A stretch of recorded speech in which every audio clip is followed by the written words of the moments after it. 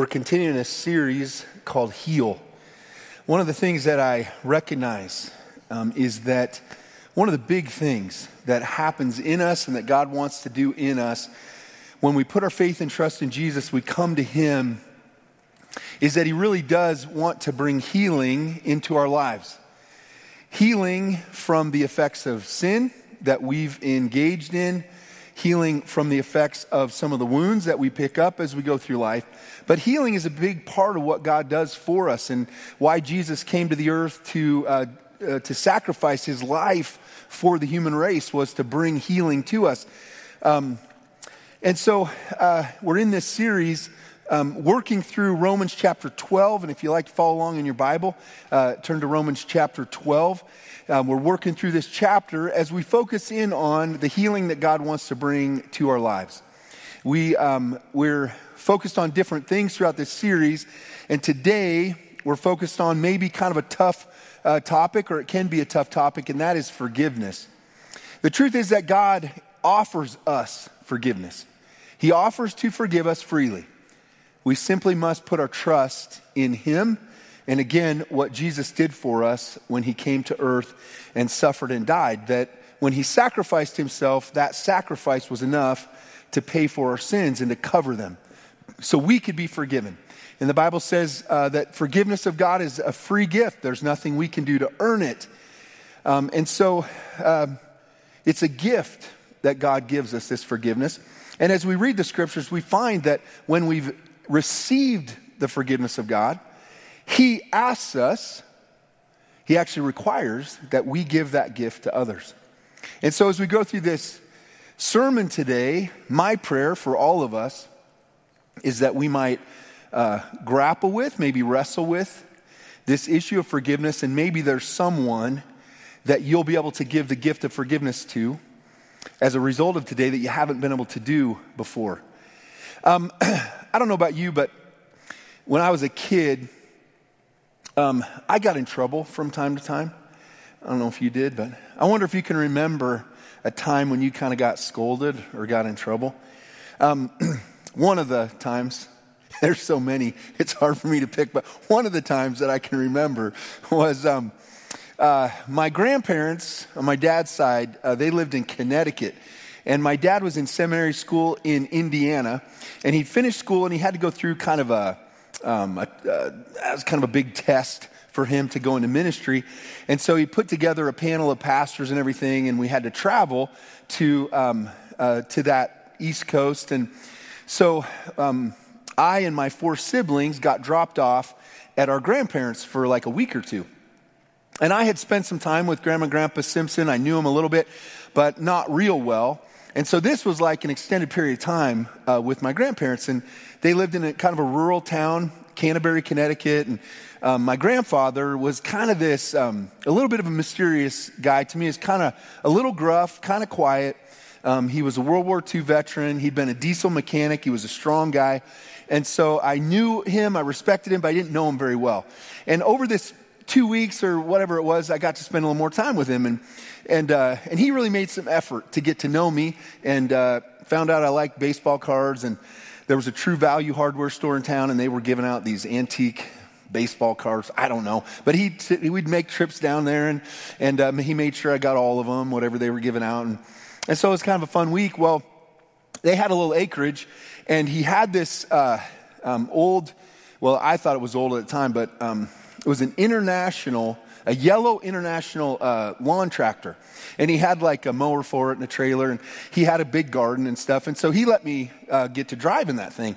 And I was having fun with it. I hadn't been able to drive a lot of stuff. I was 13, Maybe I rode a bike, but something with a motor, it was kind of fun. And so I drove it all week. Well, my mom and dad came back to get us at the end of this time. And I have this memory. And it is as though it happened yesterday, right? And that is that I was in the gravel driveway, kind of their little drive and area parking. And my dad and my grandfather are standing there. And, I had figured out that in driving this little lawn tractor that if I popped the clutch, the wheels would spin a little bit. And so I was doing that in front of Grandpa and my dad. I thought it was fine. And all of a sudden my grandpa, in kind of his gruff way, said, "Hey, stop popping the clutch on that thing. It's not a car. And I was like, oh, I was embarrassed and I was in trouble. And that was a pretty small thing, right? But I remember it today. Maybe you've got some things like that where somebody got after you, a coach or a parent or a relative. Those things stick in our heads. And of course, that wasn't any kind of a scar or anything I had to deal with. But there's things like that sometimes do stick with us. And that's a pretty mild thing. What about the things that are even a little harsher, where somebody really comes after us? Maybe they're what you'd call an enemy or somebody that really wants to harm us. And they're seeking to bring destruction and hurt into our lives.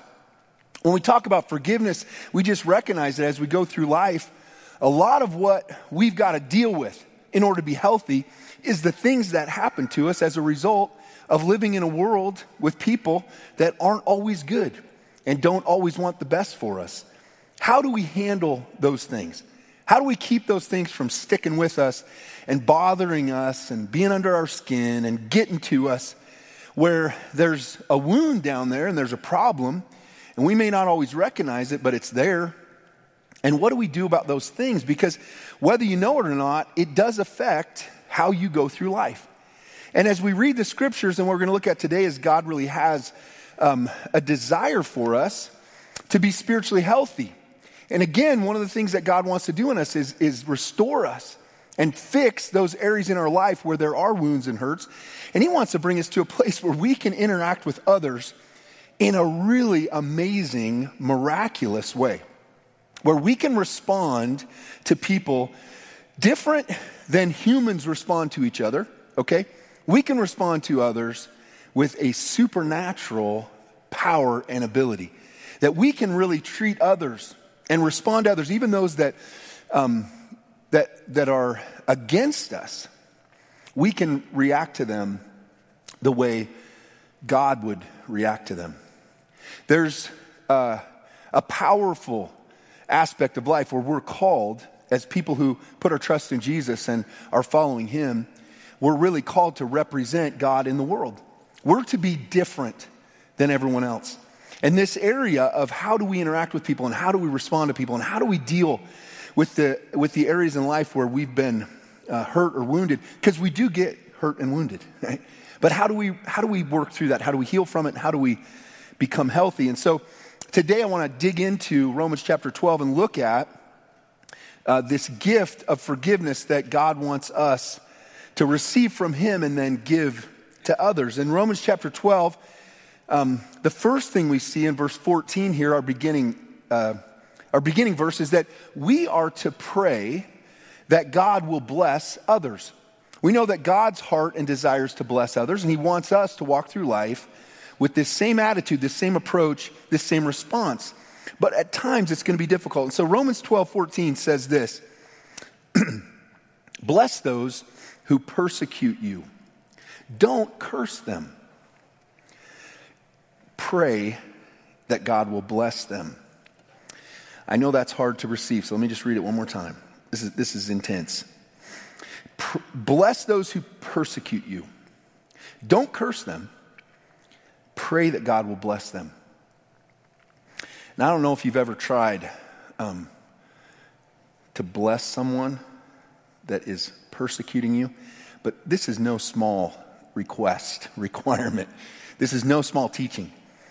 Might be one of the most difficult things you've ever tried to do if you really tried to attempt this. And yet it's laid out here as though it's in the course of life. It should be something that we're familiar with and able to do. It's a teaching that's coming and could only come from God. Who are the people that persecute you? Have you ever been persecuted? What does persecution look like in your life? In this era, the time the Apostle Paul's writing this book to the church in Romans, again, the Holy Spirit is breathing through him. This is an inspired word of God, so these are God's words. But it was written by a man who lived at a time in history, and there was persecution being directed at the human author, right? The Apostle Paul, and to those who were claiming to be Christians at that time, to follow Jesus. And that persecution looked like a threat on your life. There were people that were coming after Christians in that era and had the intent to kill them. In our time, fortunately, we haven't experienced much of that, certainly not in our country. But if you've identified yourself as a Bible-believing Christian, someone who respects the authority of Scripture and believes that the Bible's true in its entirety, right? If you've identified yourself in that way, you may have experienced some negative pushback. I know my mom, when she was growing up in the 60s, lived in Utah, and this was a predominantly Mormon area and very heavily Mormon populated city, and so most people respected God in some way. But when my mom, as a teenager, decided to start taking her Bible to church, she was made fun of for that. Pretty mild, light thing, but you may have experienced some pushback, a sense that maybe you were old-fashioned or stuck in a bad time in life. You know, I've sat in a coffee shop next to some people that expressed the desire, not that maybe Bible-believing Christians would die, but maybe that they would just go to another country or something, you know. So I know that's out there. There's a sentiment that might be called persecution, but what does it look like to be persecuted, and what would it mean to bless someone who persecutes you? This teaching really originates with Jesus. In Matthew chapter 5, Jesus teaching, he says these words starting in verse 43, "You have heard the law that says, love your neighbor and hate your enemy. But I say, love your enemies. Pray for those who persecute you. In that way, you'll be acting as true children of your Father in heaven. For he gives his sunlight to both the evil and the good. He sends rain on the just and the unjust alike." You might sometimes think the unjust get more rain than you do, right? Their crops look, no, you would never think that. But God's saying, hey, that everyone lives under the same, in the same earth, under the same experience. God doesn't withhold things from people based on how good they are or how evil they are. Goes on to say in verse 46, "If you love only those who love you, what reward is there for that? Even the corrupt tax collectors do that much. If you're kind only to your friends, how are you different from anyone else? Even pagans do that. But you are to be perfect, even as your Father in heaven is perfect." The instruction here is to have a different approach, a different reaction to people that come against us in this life. People that might be viewed as enemies or people that want to hurt us. Our response is not to be like the rest of the world, which certainly is our natural reaction. But we're called to be perfect like God is perfect, to react and respond to people the way God does. The powerful thing that some have recognized about Jesus is he doesn't just teach these things, he lives them out. And that's why when we see Jesus hanging on the cross, being killed by the people he came to save, right? He loved the Jewish people. He came to offer them the kingdom of heaven. And yet they rejected him, and ultimately they're crucifying him through the Roman Empire. That Jesus, as he hangs there, he lives out what he had taught the people in Matthew 5. And that is, while he's hanging on the cross, dying, he says, "Father, forgive them. They don't know what they're doing." He's able to respond with forgiveness and love in the face of hatred and people trying to destroy him. But some people say, well, that was Jesus. That's not fair. He's the Son of God. He did things that no one else could do. No human could do that. Well, I'd encourage you to look in Acts chapter 7, where Stephen, who was a follower of Jesus, filled with the Holy Spirit, has some harsh words, some truth in love to the nation of Israel, to those who had killed Jesus. And he's preaching to them the gospel about who Jesus is. And they're so filled with anger and hatred toward him, they pick up stones and begin to stone him. knocking the life out of him, he falls to his knees and he says, God, don't hold this against them. They don't know what they're doing.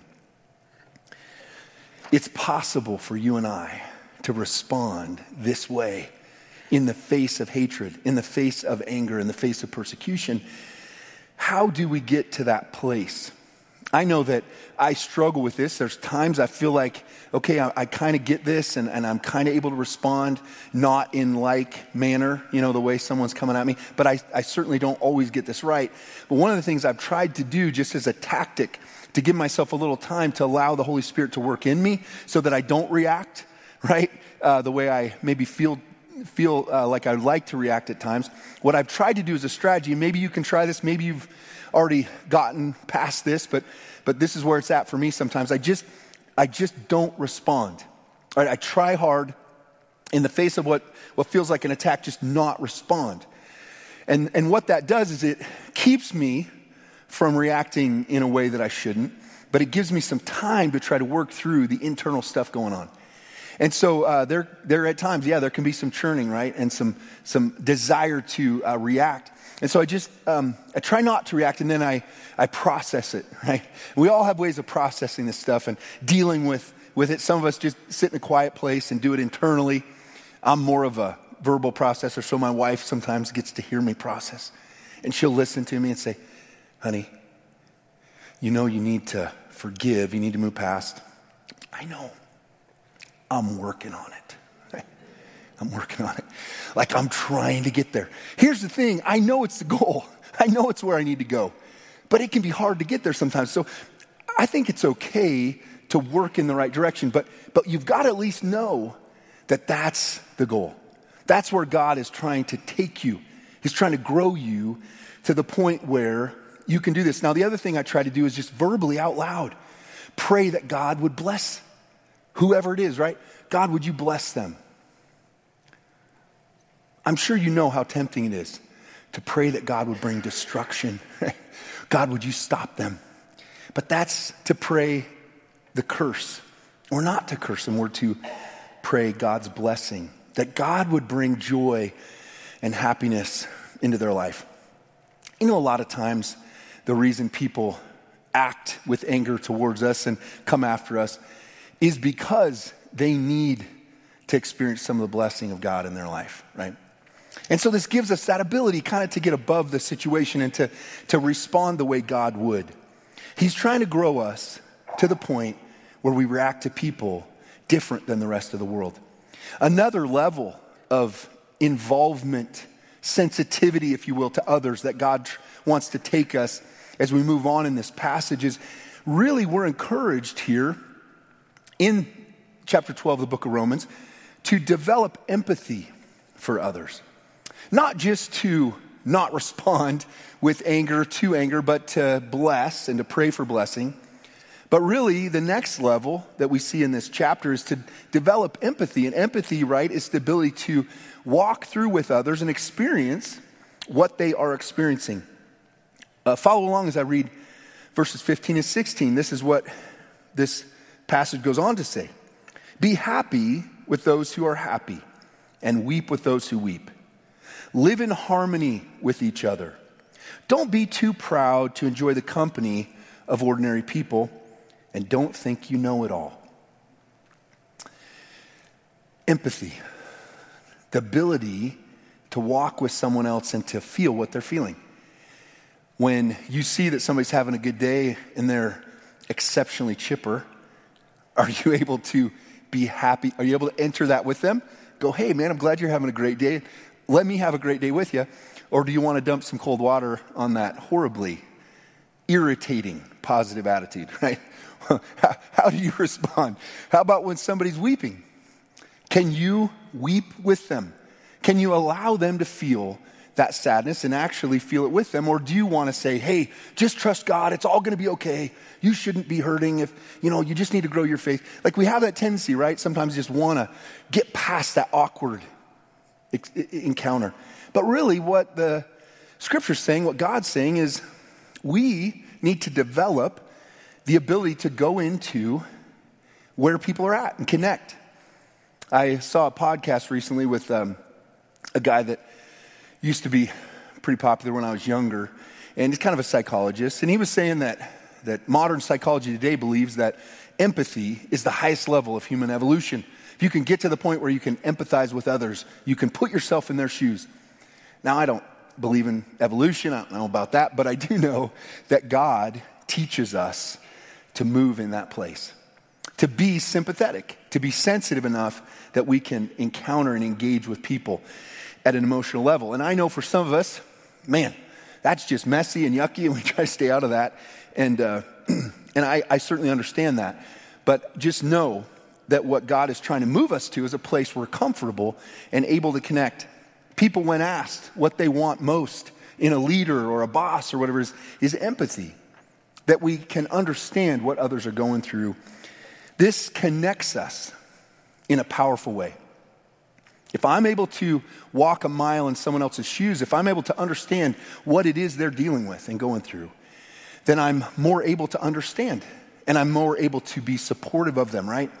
And this kind of gets to that next bit where he says, live in harmony with each other. And that harmony is just that ability to be in sync and to experience and to go through life together in a way that's beautiful, that's complementary, that allows me to support someone else and allows you to support someone else in a positive way. And it creates a powerful depth and richness of experience for us as human beings. And that's what God wants us to have. We weren't meant to live in isolation and to go through life independently. We're supposed to go through life together. And harmonizing, is in music, and I'm not a music major, but I know that harmony, and when people harmonize, it's beautiful. It sounds amazing. And so I know it's a good thing, right? They're in the same key, different notes, but making music that's beautiful together. This is what the scriptures is teaching us, to walk with each other through life, to experience life together. Harmony really comes through humility. Maybe you've known someone, seems like there's always somebody like this in our lives, at times anyway, and the goal is just not to be that person, right? But that you've always got to adjust to them.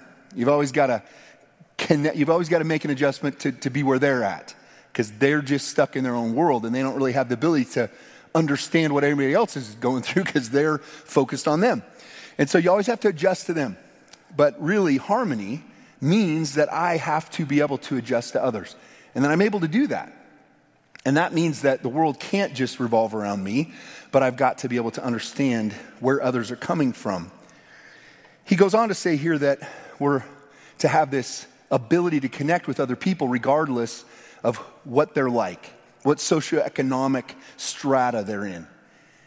Are you able to connect with people that are in a different spot than you, that aren't like you? I've known poor people that thought rich people were snobs and didn't want to be around them. I've known rich people that didn't really want much to do with common folk, right? We tend to categorize each other, and those differences separate us. But the apostle says, listen, you've got to be able to connect with others, and don't walk around like you know it all, because that's off-putting. That makes you unable to connect. So empathize with others. Connect with their situation. Understand what they're going through. Care about them at a deeper level. This creates relationships that actually help us move through this life. Healing will move you to a place where your heart is softer towards others. You're more able to connect. You're more able to empathize. You're more able to support somebody else in what they're going through. These are good things. These are the things that walking with God and moving through life with Him and allowing Him to transform our inner life, it's the kind of stuff it will do in you. Ultimately, as I look at the scriptures, there certainly is scripture about gaining justice, right? When someone's wronged you in terms of relationship, you're able to go to them and sort it out and say, you've sinned against me, and try to gain a place where they repent of what they've done, and you're right, in the situation, they're wrong, and you're encouraged to do that and kind of given the right to do it.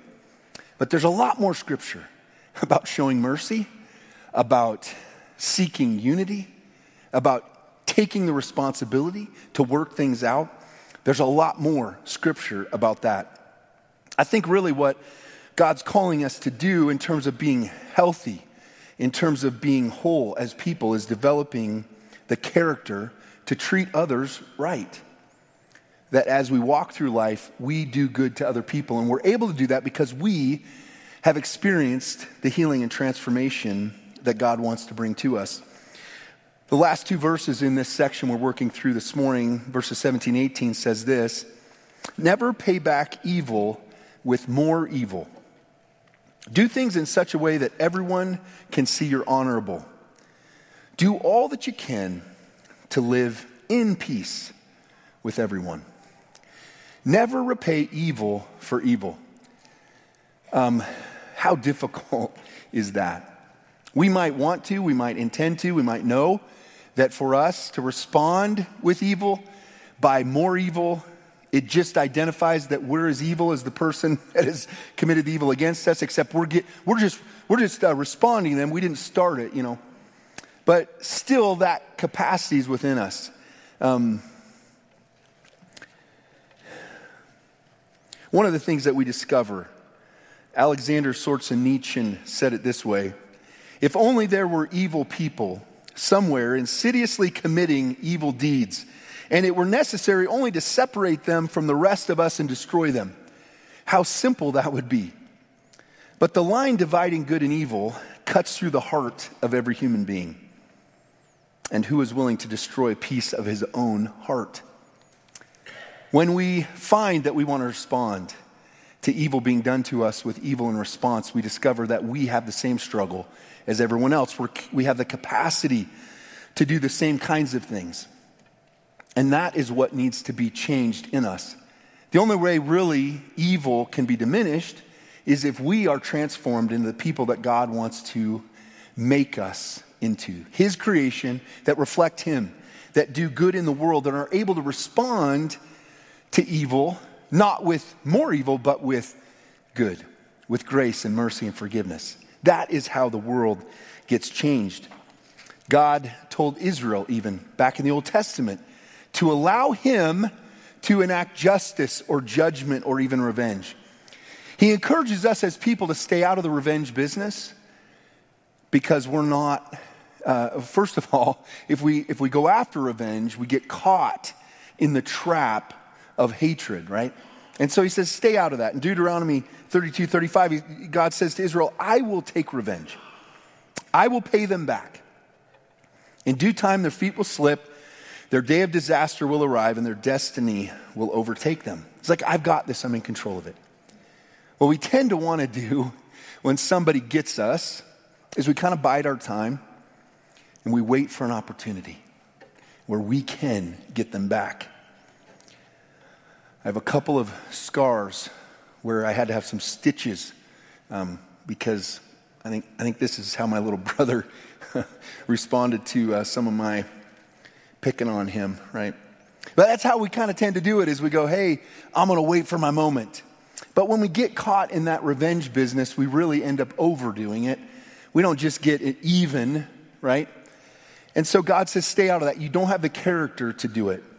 He's the one that really loves all of us, and He knows what we've done. And He said, I'll mete it out. I'll make sure that justice is served. Jesus, in Matthew 5:21-24, He goes to another level even with this instruction about how we interact with people, how we respond when we are mistreated. He says, you have heard that our ancestors were told, you must not murder. If you commit murder, you're subject to judgment. But I say, if you're even angry with someone, you're subject to judgment. If you call someone an idiot, you're in danger of being brought before the court. And if you curse someone, you're in danger of the fires of hell. So if you are presenting a sacrifice at the altar in the temple, and you suddenly remember that someone has something against you, leave your sacrifice there at the altar. Go and be reconciled to that person. Then come and offer your sacrifice to God.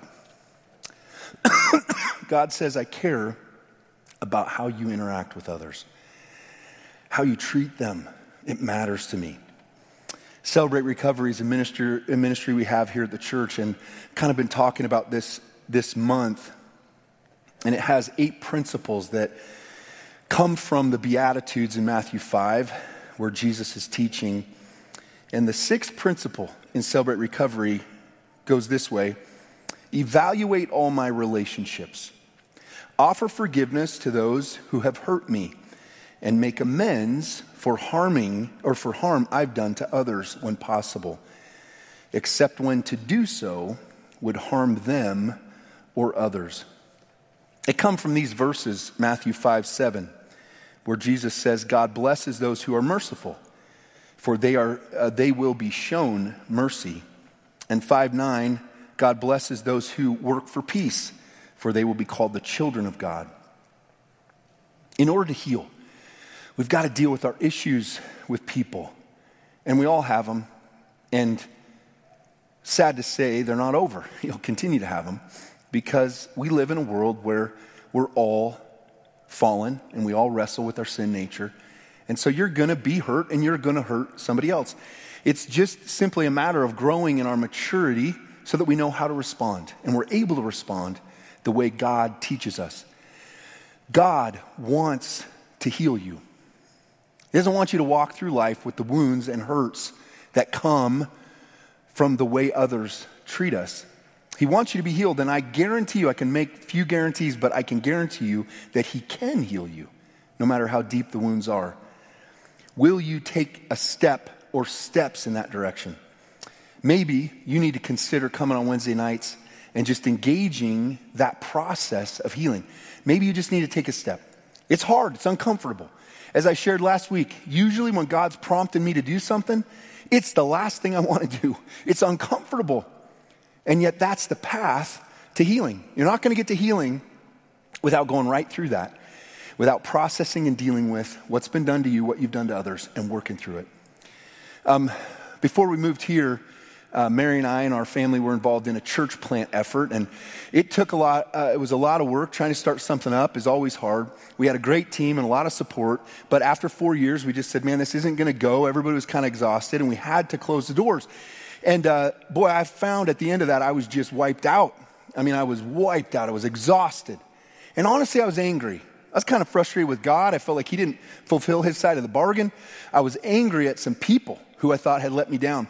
And I didn't really realize all that until I was driving around the state of Colorado with a sales job, looking at my windshield, and God started to talk to me. And I certainly talked to him too, but he talked to me a lot and started to show me and expose to me my heart and where I had gotten off track, and some ways in which I had, out of my pride and ego, right, had attached myself to things that only God can do. And I had some issues. And God started to work through those with me, and he started to reveal to me that the anger I had towards people really was as a result of my own issues and my own problems. But I had to work through some forgiveness. I had to let some things go. And I found such a relief in that. Man, it was just like weight being taken off my shoulders. And that's the process that God wants to take us through. And he wants to bring healing to us. And I just want to encourage you that God loves you more than you know. He cares about where you're at. It's not always comfortable to deal with this stuff, but it's so important because it'll bring you to that place where you are walking in the life that God wants you to have. You know, John 10:10 said that Jesus came that we might have life and have it to the fullest. When we're walking around with hurts, and we're walking around wounded, and we're trying to live out of that and muscle through it, and just, no, it's not going to affect me. It affects you more than you know, and it affects the people around you more than you know. And so I just want to kind of implore you as a man who doesn't like dealing with emotions either, all right? But listen, there's so much good down that path. If you're in that place and you need to work through some things with God, again, this is a place you can do that. You're not going to get judged. You're not going to get looked down on. It's a place where we can engage that process of healing. And there's so much good on the other side of that. So let me pray for you.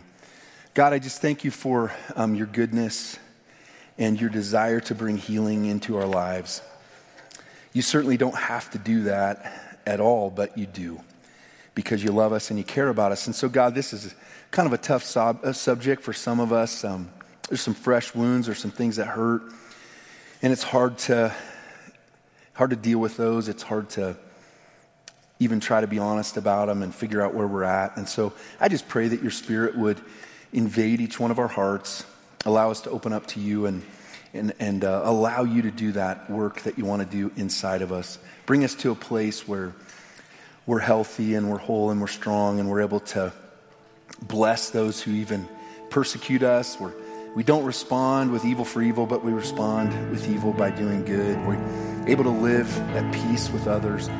God, help us to move in this direction by the power of your Spirit at work within us. Pray this in Jesus' name. Amen.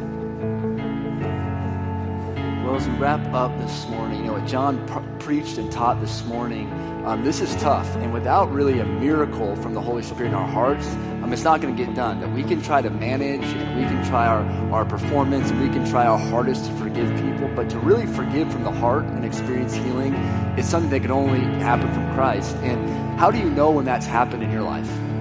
There's certain situations in my life where I have to think about, have I actually healed from that, or have I just, put it under the rug? Have I actually forgiven that person as Christ actually created healing in my own heart and life? And I want to read one scripture as we close. Of the Apostle Paul dealt with a group of people who were very hurt.